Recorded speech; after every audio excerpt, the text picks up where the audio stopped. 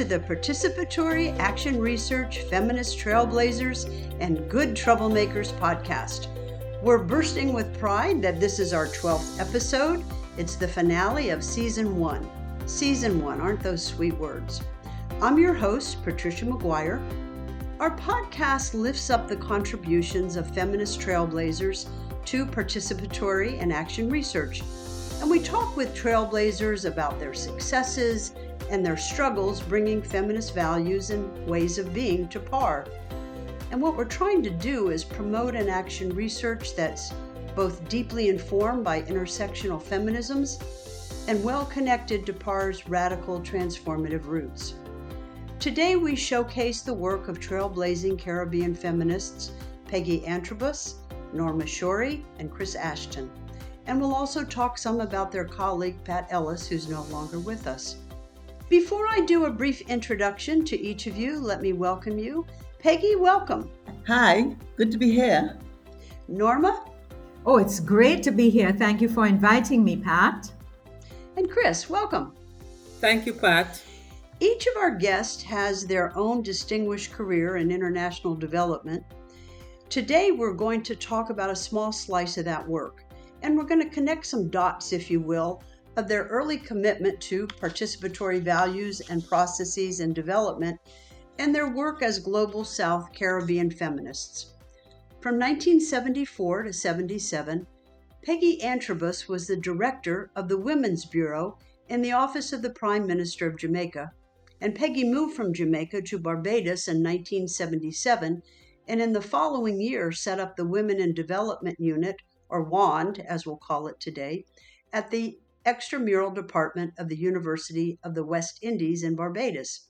And Peggy filled a number of positions there, including being the head of WAND from 1987 until her retirement in 1995. And she was also general coordinator of the network of Third World Women Promoting Development Alternatives with Women, called DAWN, from 1990 to 96, and DAWN still exists. From 1977 to 1987, Norma Shorey was a program officer at WAND. Norma left WAND to be a development officer for the Canadian International Development Agency Office for Barbados and the Eastern Caribbean, and a skilled facilitator and trainer in participatory methodologies. Norma founded Catalyst Consultants, which focuses on change facilitation, leadership, and organizational development. Chris Ashton was a young adult when WAND launched the Integrated Rural Development Project in Rose Hall, St. Vincent, the project that we're going to talk quite a bit about today. Chris became a member of the Rose Hall Community Working Group, a decision which she said influenced her career and much of her politics. So for several generations, Chris has worked as an independent consultant in the field of social policy and programs.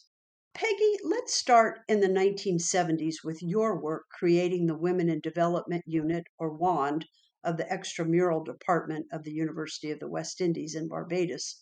Through your leadership, WAND became a powerful and far-reaching incubator or catalyst, and you valued and nurtured participatory methodologies of all kinds: participatory training, participatory popular education, participatory evaluation, participatory community development planning, and I think you grew and nurtured Global South English-speaking Caribbean feminisms. So, Peggy, tell us about your vision for the WAND unit and its orientation. Well, Pat, as far as the vision is concerned, I have to put it within the context of the United Nations Decade for Women. I think without that decade, I would never have done the things that I've done. It was an incredible experience. I was there at the very first conference in Mexico City in 1975, representing the government of Jamaica at the time. For the first time, women from all over the world came together. Now, many of those women had already been involved in their own struggles, in their own movements, many movements. Some of them were in the government conference, some of them were in the non governmental tribune. But for the first time, we came together to really focus on our issues and the incredible diversity of that. So I would say that my vision really came out of that. My feminism came out of that. My commitment to using participatory methodologies comes out of that. That awareness of the importance of women speaking for ourselves. WAND itself was the result of a recommendation from a regional seminar that took place in Jamaica just as I was about to leave Jamaica for Barbados. And that meeting took place because I wanted women from across the English speaking Caribbean to come up with a common position. You know, we're part of Latin America. As part of Latin America, we're very marginalized within that Latin American Caribbean configuration. Our situation is so different from that in Latin America, particularly in terms of our governance systems and even our relationships within the family, that I thought was really important for us to have our own voice. And we had that regional meeting, and it made many recommendations, including a recommendation that the university should set up a focal point within its outreach program that would be a focal point for women's organizing in the English speaking Caribbean. There were many other recommendations, but this is the one that I kind of followed through on. We chose the extramural department because there was a presence, the university had a presence through the extramural department in every country in the region, but also because extramural had a legacy of responding to the needs of people in that particular country. I didn't use the word feminist.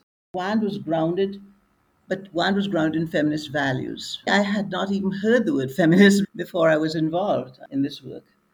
And the values that were important to me were first and foremost respect for women, a focus on the issues defined by women's realities, an awareness of all the factors that limited those opportunities for living a safe and productive life, and a commitment to challenge and change them in solidarity with women. So, those are the basic principles, values of feminism. All of these, this consciousness, this commitment to challenge and change in solidarity with women, are all feminists. So our objectives at WAND were very broad and general because we wanted to respond to ideas coming from the field. But we also had an idea of doing things, experimenting, and of having pilot projects. We recruited women who had experience working with women in the region. That was the most important qualification, a sense of the region. Although we were part of a university program, we didn't require women to have degrees. In fact, one of the people I recruited as a program officer came to us because she had been working in one of those factories, those garment factories, those infamous garment factories, and she had resigned because she was outraged at the way the women were treated. And to me, that was a great qualification. Most important, I saw WAND as a space for learning and responding to what we learned. And early on in Jamaica, when I first started there with the Women's Bureau, I learned this applied behavioral science methodology, which was, in a sense, the beginning of this process of action, reflection, analysis, generalization, and internalization, which is at the heart of participatory action research. We call it ARAGI, ARAGI, and it's just part of my DNA now. That is how I operate. Let's talk about then one specific WAND project, which was the Rose Hall Participatory Evaluation and Research Project. And in 1980, Rose Hall started out as a WAND pilot project for the integration of women in rural development.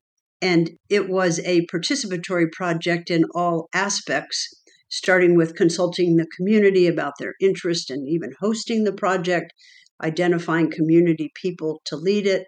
I think it was in part managed by Pat Ellis, who was one of WAND's program officers. At that time in the 1980s, it was common for international development agencies and foundations to assume that you should focus community development work on income generation projects. So, how did you and Juan come to focus on something much broader than income generation? Before I say anything more, I want to just make a special note of Pat's role in this. You know, you have a project, but the person that takes a leadership is the person that breathes life into that, and that is really Pat Ellis. Pat was the person who interacted the most with Rose Hall. But before we even got into the field, I remember we had a staff orientation, and I think this is very important. Because we were based in the university, I wanted to be sure that the WAND people did not go into that community who invited us in with any preconceived ideas of what we were going to do. So, our very first interaction as WAND was going to be that training in participatory methodologies. But we had the orientation before we went to say, look, we're not going there to teach anybody anything. In fact, we hope to learn. We hope to learn from our interaction with Rose Hall. And that, in fact, is what happened. And so we did not have a particular project. Particularly, we said no income generating project. So that was it. We had the workshop. Chris, you were one of the young people in the Rose Hall community who got involved in that project. I think at the time you were an assistant teacher and you led the adult education program, which was the first program that was identified by the community through the participatory community needs assessment.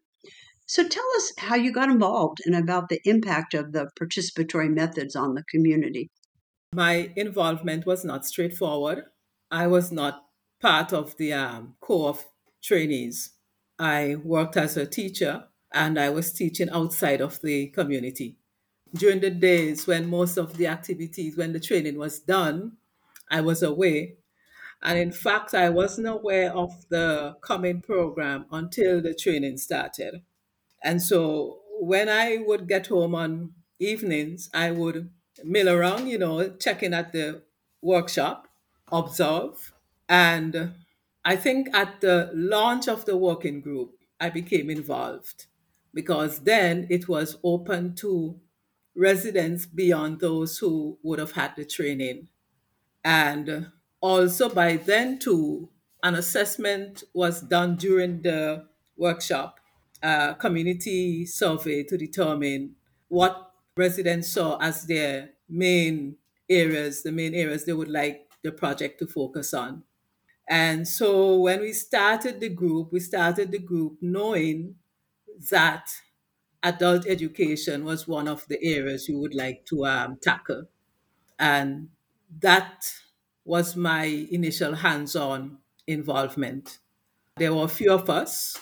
We had someone who was like the foundation stone, and Esther Rodney, who is also deceased. She was an older teacher and someone with lots of years in education. I was a young person at that time. And so most of the initial work was done by Anesta and myself. We had to develop materials from scratch once we decided that we would start the program, and lots of people were interested. Mostly women, though. There were a few males, and we decided that one of the things we're going to have to do was to try to transfer literacy and numeracy skills to these people. They were mostly semi literate or not literate at all, but we recognized that we couldn't do it in the way we taught at schools. And how best can we transfer these knowledge and skills without embarrassing people and allowing them to keep their dignity while they grow and develop. And that was the driving force behind all that we did. Rose Hall already had a history of cooperation before this project came into the community. Could you say some more about that? It's the highest inland village in St. Vincent. It's at the highest elevation. And it's the last village where it is located in the Northwest. So it was kind of isolated. And this was at a time before electricity was widespread, before pipe-borne water was widespread, and I think even paved roads. And the community then had got together and had bought a bus for transportation. And it was by, pooling whatever resources they had a cooperative that they formed themselves. The bus was operated as a cooperative with officers and everything like that. And so that foundation there at that formal organizational level Also, not to be slighted, at the informal level, there were several elements of cooperation in the community, that cooperative spirit. I can remember as a child, it was quite frequent that families would have to move their houses, physically move their houses from the spot where they lived. And then, usually on a weekend, you would have a group of men who will go and lift the house and take it to the new spot. So the idea of the working group, while some elements were new, such as the focus on women, the idea of a community group in itself was not new. And even though you have the idea of the women's group was new from a developmental standpoint, there were church women's group. For example, my mother was a member of her church women's group, and I learned some years later that the church women's group had also participated in the National Women's Council in St. Vincent and the Grenadines, which is a national body that focuses on the needs, the concern, the issues of women. So when I reflect on it now, the whole thing was not altogether new, except from a developmental standpoint. Well, that raises an important issue that the community, the notion of collaboration wasn't something brought in from the outside. It was something already embedded in the community ethos of how people work together, the women's church group, the cooperative bus, that there was already foundational community values around collaboration and participation. Yes, and what WAN did was to provide the tools in participatory methods of needs assessment, planning, and evaluation. And so a number of projects came out of that, Chris. I wonder if you could say a little bit more about the variety of projects that came out of the community's own assessments of their needs. Yes, once the working group got going, the group would meet regularly, and from time to time, we would do our own assessment and see even if we had an original list to retest those ideas. And so, several things which came out. We had a farmer's supply shop. Farming was and is the main livelihood base of the community, and we had a bakery that was one of the more difficult activities to get off the ground. Sometime after, we also had a preschool. If I could say, though, one of the good things about the group was the structure that it had. Yes, we had the community working group, but within the community working group, there were several subcommittees. Each area of focus had its own subcommittee. The subcommittees allowed for the working group leadership to continue to function with the women who were trained and who were the primary facilitators.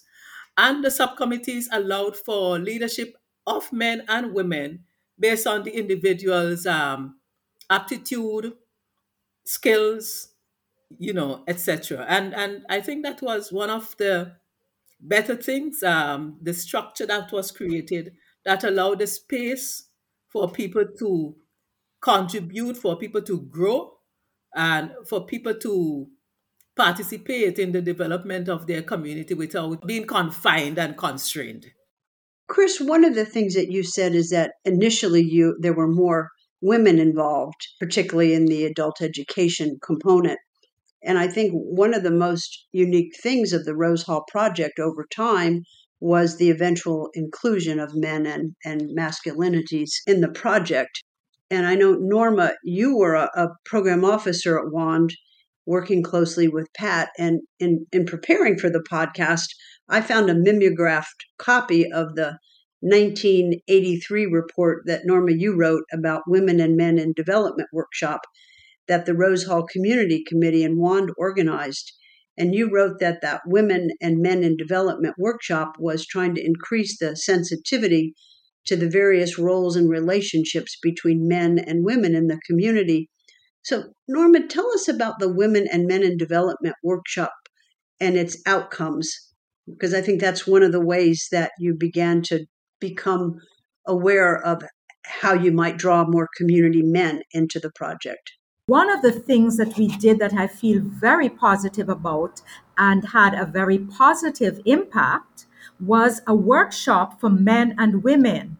It was a novel idea and it grew out of the recognition that women were capable of, and they were already playing many roles outside the traditional roles, as Peggy and Chris have already identified. But the contributions of women were not always recognized. And we saw that as we interacted with the working group and moved forward with that. And also, we recognized that many men resented the leadership and the assertiveness that women were beginning to show in the community. So, that workshop was designed to help men and women to have a better appreciation of each other. And I want to say that that workshop was not a lecture focused type workshop at all. Instead of which, because of our background in WAND, we use a variety of participatory techniques, role plays, storytelling, small group discussions to enable men and women to have frank dialogue and exchange of ideas. What was so exciting about that workshop was the impact that it had on both men and women. How we got started is we got men and women separately to think of words which they use to describe themselves and other men and women. And then when they shared those with the opposite sex, they were amazed at the difference between how they saw themselves as men or women and the negative ways in which they often saw the other sex.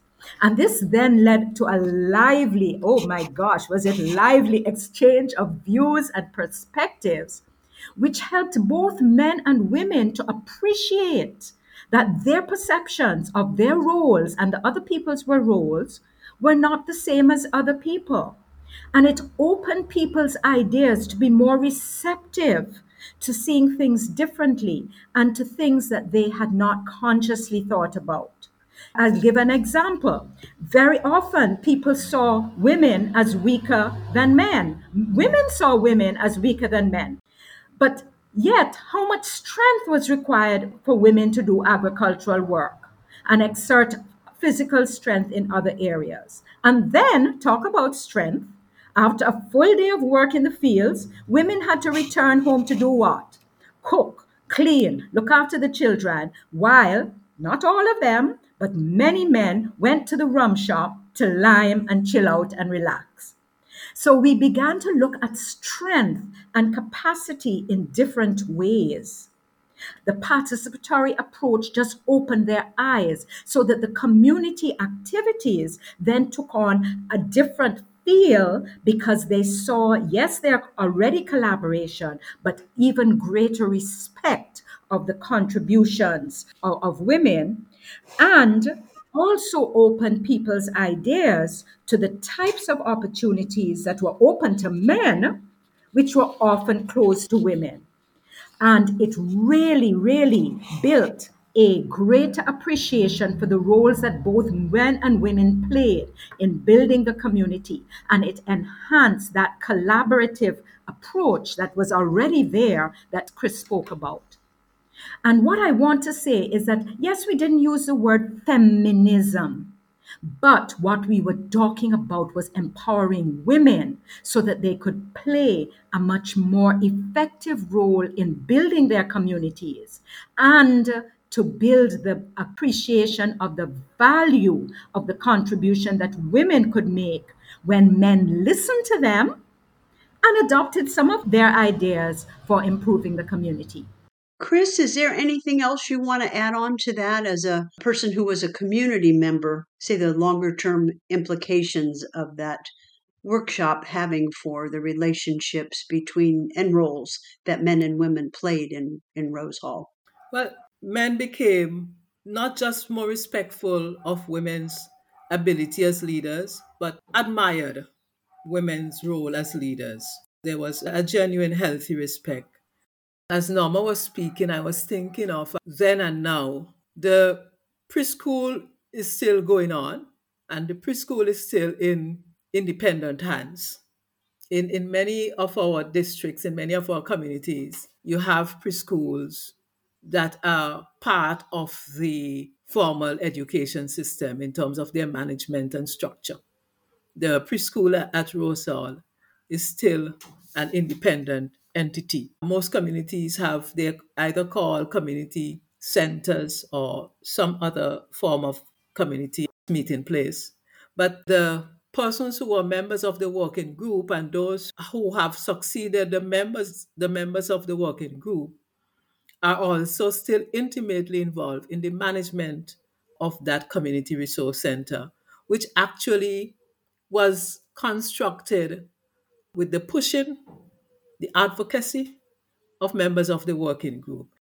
There was no meeting place in the community other than the school when the group started.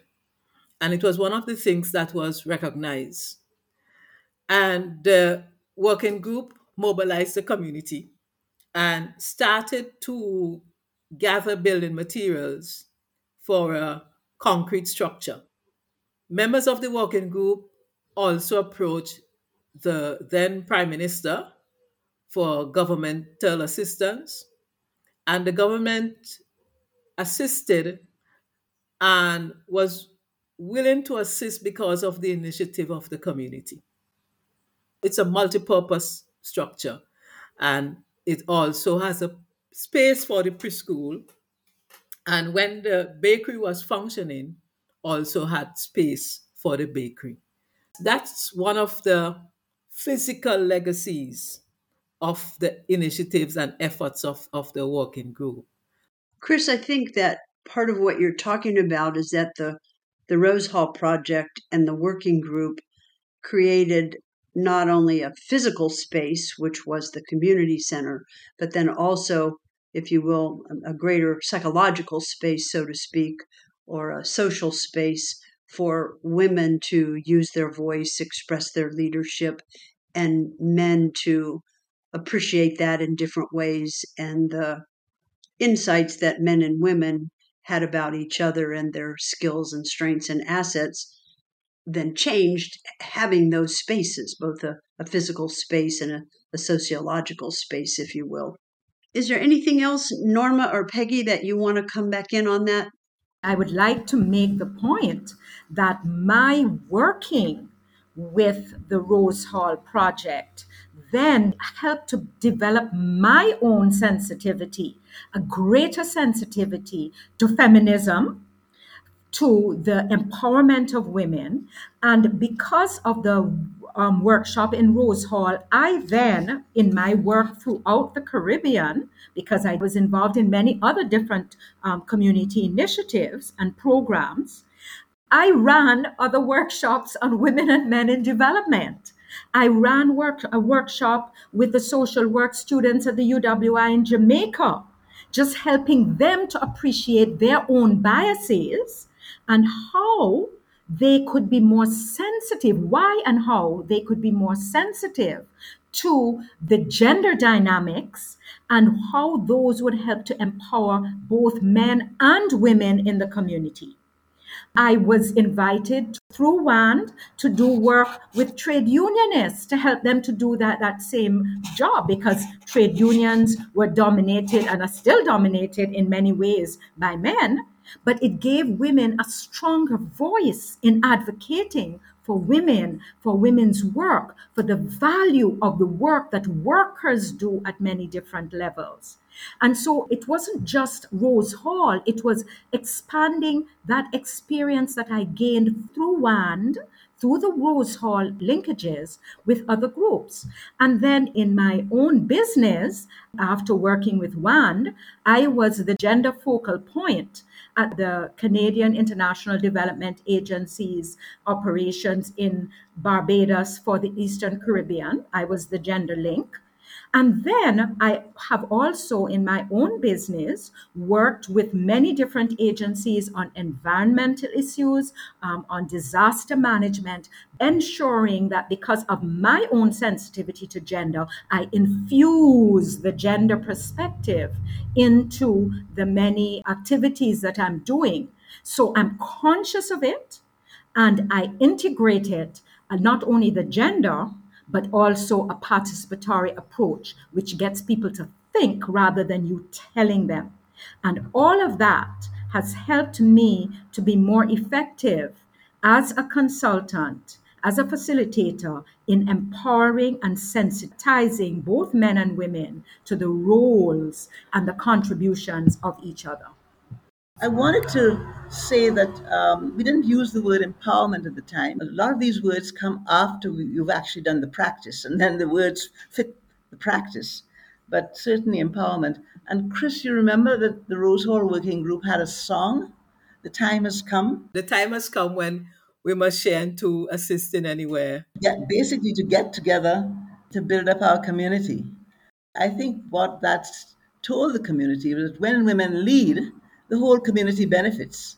It's not just the women benefit, the whole community benefits. And the other thing I have to mention, Pat, you'd mentioned everybody had talked about an income generating project, and we at WAN said, no, we're not, that's not what we're doing. We're doing a training workshop in participatory methods.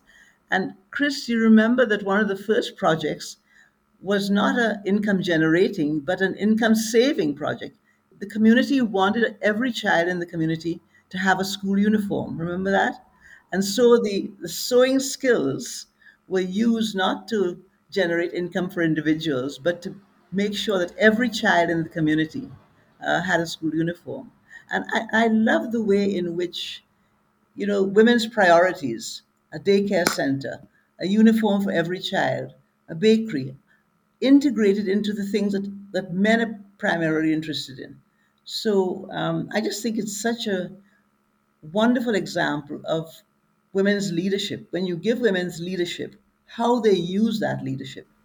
And I want to say it wasn't just coming from WAND. WAND was a stimulus point. But because we use a participatory development approach, our aim was to encourage and focus and build the skills of women and men in the community so they could move forward on their own journey. So it was not just about the WAND people, it was about the people in the community taking that leadership and involving people like Chris, who were younger then, into the process so that the next generation began to see things in a different way. The younger men were willingly adapting roles that were considered female roles.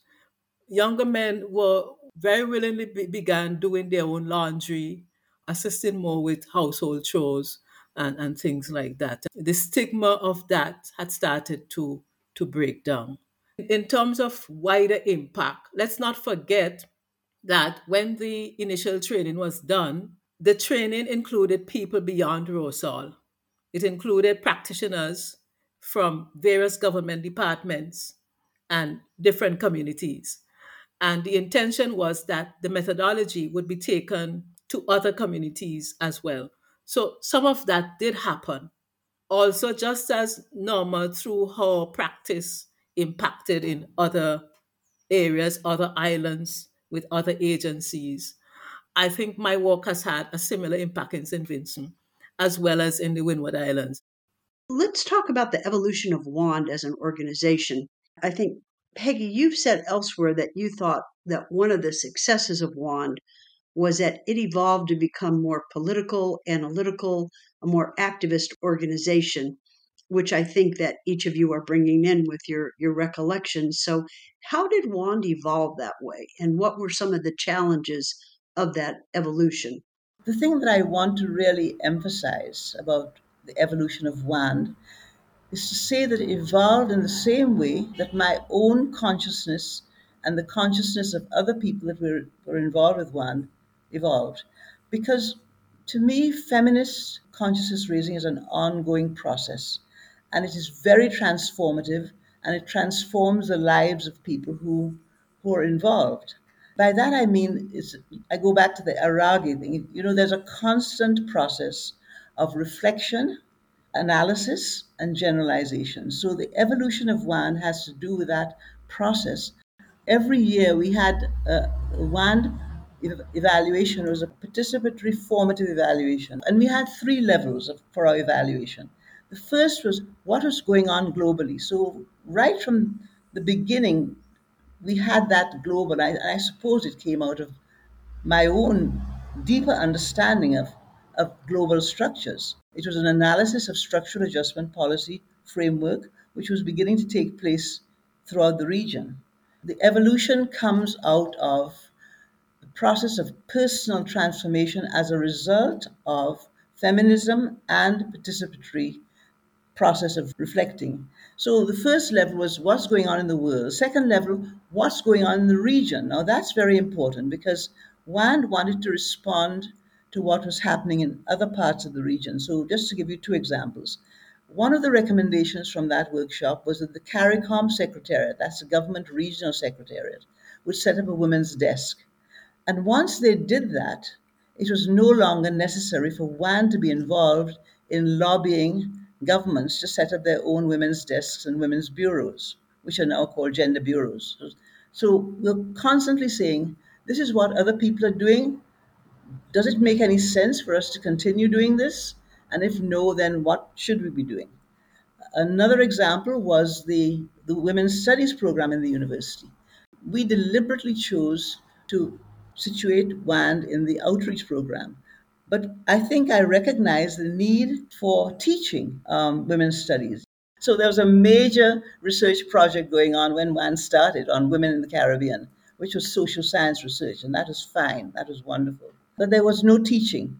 And so WAND was the catalyst for getting that started. And then once that started, again, we didn't feel the pressure to be like a university program.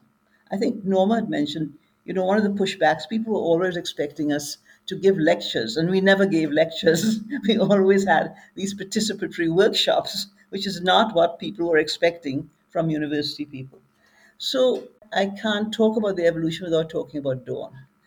So in 1984, at the end of the decade for women, again, within the context of that decade, there was a major end of decade conference, and a group of women from the South, from Africa, Asia, Latin America, and the Pacific, and the Caribbean, were convened by somebody that we had met in the course of the decade. Again, it wouldn't have happened without the decade because the decade provided that opportunity for meeting people on a consistent basis and really building relationships.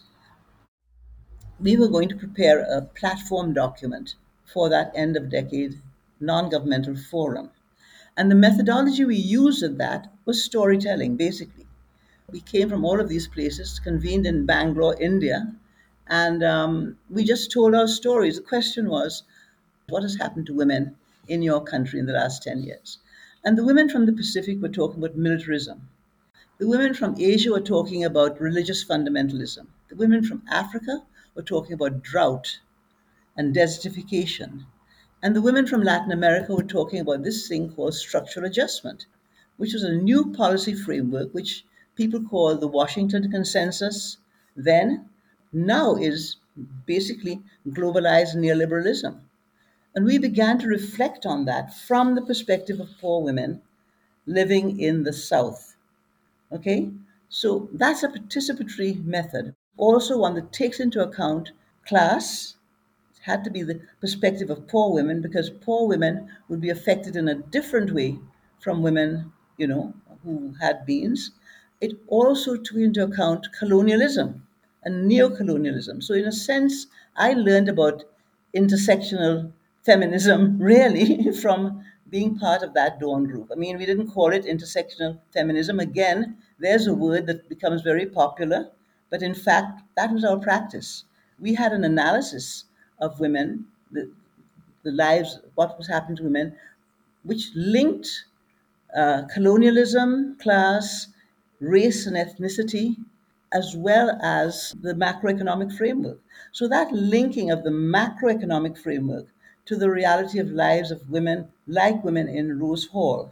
So in a sense, My own contribution when we were doing the dawn analysis was based on what I had learned from Rose Hall. It really deepened my analysis when I got involved with the dawn people, who, incidentally, my feminism came from working class women in Jamaica, making me look at myself and see myself differently, and from women from the South who were doing this macroeconomic analysis. So that link between the macroeconomic and the realities was something that WAND did more and more after dawn, after 1984. And I like to remind people in the region that the group that first challenged our government about that policy framework, and Chris, you remember that your Prime Minister in St. Vincent introduced structural adjustment as his policy framework when he first came to office in 1984. And in fact, that is where my own doctoral study was making that link between the macroeconomic framework and what has happened to women at the community level, as in Rose Hall, as a result of that. In the case of my doctoral work, I also asked the question, to what extent did that community based project mitigate the worst effects of those macroeconomic policies? And my conclusion was that it helped. And here I found another word that I'd not used before, didn't know before: social capital. Because, in a sense, that project, Chris, in Rose Hall, the relationship that that project created between people like agricultural extension officers, public health nurses, teachers, and the community was building social capital. I didn't know anything about that until I did the research for my doctoral work. And I said, yes, that social capital really made a huge difference. The evolution of WAND, more and more we were involved after 1984 in advocacy and challenging Caribbean governments about structural adjustment policies. It was not the economists that did it, it was not the academics that did it, it was the women in the region using the WAND, the Dawn framework of analysis, which starts with what is happening to ordinary women because of this, and policies that cut social services, cut subsidies to the poor, privatize things like water, opens up the market so that there's competition and small businesses cannot survive. That's the main way in which we evolve. But I want to emphasize that the evolution is an ongoing process and it never leaves out the grounding. If I were to draw a picture of WAN's evolution, it would be a spiral because coming back to the work we did in Rose Hall. Peggy, I think what you've just done there is connect the dots, if you will, of WAND being a catalyst, an incubator for analysis of structural adjustment, for activism, for communities, and showing the connection between WAND and Dawn and Caribbean feminists and Latin American feminists' analysis of structural adjustment. You've sort of connected all those dots for us. Let's continue with some of the discussion that you've had, each of you, about your own growth over time, if you will, as feminists, recognizing that many times you've said, well, I was operating with feminist values, but we didn't call ourselves feminists. And there's a lot of baggage, of course, with that term. But might each of you, as you're comfortable, talk about your own growth and development over time as a feminist? I was involved in development work before I joined WAN. That's why I did my master's in social development. But coming to WAN and working with Peggy just heightened my own awareness. And then another significant factor in my own development was being able to participate, in fact, being recommended by WAND through Peggy's linkages and our regional linkages to attend the first conference for women in Latin America and the Caribbean by the Organization of American States, the Economic Commission for Latin America and the Caribbean, ECLAC. They held a workshop on women in social production. I represented one at that. It was just a mind blowing awareness building opportunity for me, which reinforced many of the things that I had been doing and learning about through my involvement with WAND. My commitment to women's empowerment, to feminism, maybe not expressed in those words, but a sensitivity to gender issues is something that I have built in my own work throughout the years, and also advocating for women and leadership in many different sectors. In all of the activities that I have done, it may not have said that you're going to integrate gender. I made sure that I integrated gender and awareness of women's and men's role and the contribution of women and men. And let me just say that even now, as I am involved in a number of in other women's organizations like the International Women's Forum, where we are actually promoting the women, the roles of women in leadership at many different levels. So I can say that my activist willingness was really elevated, was further accelerated by my involvement in WAND and the discussions that we had. And I want to just come back to something that Peggy said. If you're going to grow, you need to reflect on what you have done and the impact it has and what you can do better. Many other organizations don't do that, both for the organizations and for the individual. And I think that that was one of the motivating factors for me myself as a professional. What have you done? What is a reflection? What are you learning from this? And therefore, what would you do differently? And that participatory approach, as Peggy has said, that is now definitely embedded in my DNA in terms of how I approach things, thinking about it's not just here. What's the end goal? Have you reached it? What are some of the things, sidelines, side roads that you have had to take to reach the end? And what have you learned that you would do differently? And that is part of my growth as a facilitator, as a professional, embedding both feminist and gender sensitivity issues into my own work and life. Well, I've said a lot about my own feminist journey and how transformative it was. It changes you, you change your work, and your work changes you, and it is an ongoing spiral of deepening knowledge. Feminism is what helped me to see women in their totality, not just in silos, not just in terms of their roles, but in terms of their full humanity. And yes, it's been challenging because, of course, there came a point where governments didn't want to hear my name. If you mentioned Peggy Antrobus, they would say, no, we don't want to have anything to do with her. The other turning point was Dawn. After Dawn, every lecture I gave was prefaced by a whole analysis of structural adjustment. So I became known as Peggy Structural Adjustment. You know, don't ask Peggy Antrobus to speak because she's going to bring in this whole macroeconomic stuff, which we really don't want to hear.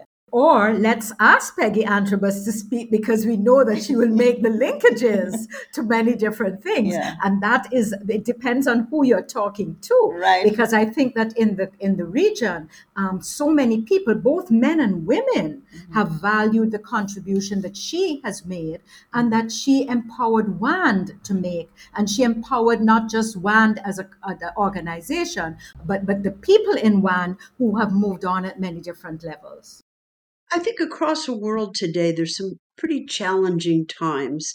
There's a lot of pushback, sometimes very virulent pushback, on our fights for economic justice, climate justice, reproductive justice, social justice. There are a lot of attacks on authentic avenues for citizens' participation. So, what can you say to our listeners about how and why feminist informed participatory action research and participatory processes of all kind still matter? It's essential, regardless of what the issue is, and regardless of how much we are willing to be advocates of whatever discipline, whatever methodology, it is essential that we create spaces for people and we give people the tools to be their own advocates and to make their decisions and to fight their own causes. There is a tremendous pushback from people who have power to those who don't have power, and for those who have power to make sure that those who do not have power do not get it. And that enters the whole question of diversity. We know from our experience that when there is diversity in decision making, it benefits organizations at so many levels, both in terms of how effective they are, as well as in terms of how they operate with their teams, staff, stakeholders, etc. But people in power don't want to have this. And I think across the world, we are seeing so many examples of ordinary people saying, we want a voice. We want a voice in the South. We want a voice in Africa, Latin America, Asia to come to the table. No G7, it's not just what you want, but it's also what impacts our livelihoods. And we are seeing even in the developed countries an increasing voice, especially with young people, of saying, no, there is need for climate justice, for better balance, for diversity, for recognition of many different types of work. And I think that the underlying perspectives and principles coming from feminism, from the whole question of diversity, from the whole question of dealing with structural adjustment and economic development, all the factors which impact how we work together. And I believe that when women have a voice at the table, there is greater equity, there's a greater search for equity, there's a greater search for justice, and it's an equity, not equality, equity in terms of how things are done. And that is where I feel that I have been empowered, that I have made a contribution, and that there is still a contribution to be made. And I would say it matters more than ever because of some of the things that Chris and Norma were saying. In this context, governments are paying more attention to the interests of large corporations. Let us face it. Even the most, well, I don't want to say progressive because I really don't know many progressive governments now. They've all caved in. It's a corporate led world. I think the participatory, feminist informed participatory approach is absolutely essential for the following reason. You know, people talk about, I learned this at CIE, Patricia, different approaches to social change. Okay, so there is the professional technical, and then it's a certain kind of knowledge that is used. And some people have that knowledge and other people don't have it, and Chris described it very well. There's the political approach, which says, no, it's political power that matters and we can change things. But the truth of the matter right now is that the formal political power is not operating in the interests of ordinary people. So you have the social movements. And then there's a countercultural approach. And I really want to say that we hardly ever talk about that countercultural approach. I want to say that feminist informed participatory methodologies is the one that brings together that countercultural and the political and the professional because it really focuses on people who are in their own situation. So the governments are not listening to people. So what are we going to do? How are we going to how are people going to live? And the people that Chris is most concerned about, poor people, who are going to live with survive with joy and in the midst of these crises. And it's only a methodology that's grounded in listening to the experiences of women that can do that. And at this stage of my life, I want to spend my time now focusing on helping communities to organize themselves in a way that the Rose Hall community organizes itself to survive these threats, not just the climate, the persistent inequality, the violence that we see everywhere, the pushback against our rights. I think that we really need to come back to that level. And it's only this methodology that is not just the participatory methodology, but that one is grounded in women's experience. We need the women's voices, particularly because it's women's experiences that really matter. It's women's experiences. We saw that in the pandemic. It's women's experiences and their capacity to organize to survive that is going to see everybody through. Well, I want to thank you, Peggy and Norma and Chris, for sharing your reflections on a part of your life's work with us today. I want to thank our listeners. It's been a privilege to be with you for Season 1 of the Participatory Action Research Feminist Trailblazers and Good Troublemakers podcast. You can help expand our listenership by sharing the podcast link with your colleagues, your friends, your networks. A transcript of today's podcast and additional information will be posted on our companion website, parfemtrailblazers.net. We'll be back September 1 with Season 2. And meanwhile, as civil rights icon John Lewis urges, go make some good trouble of your own.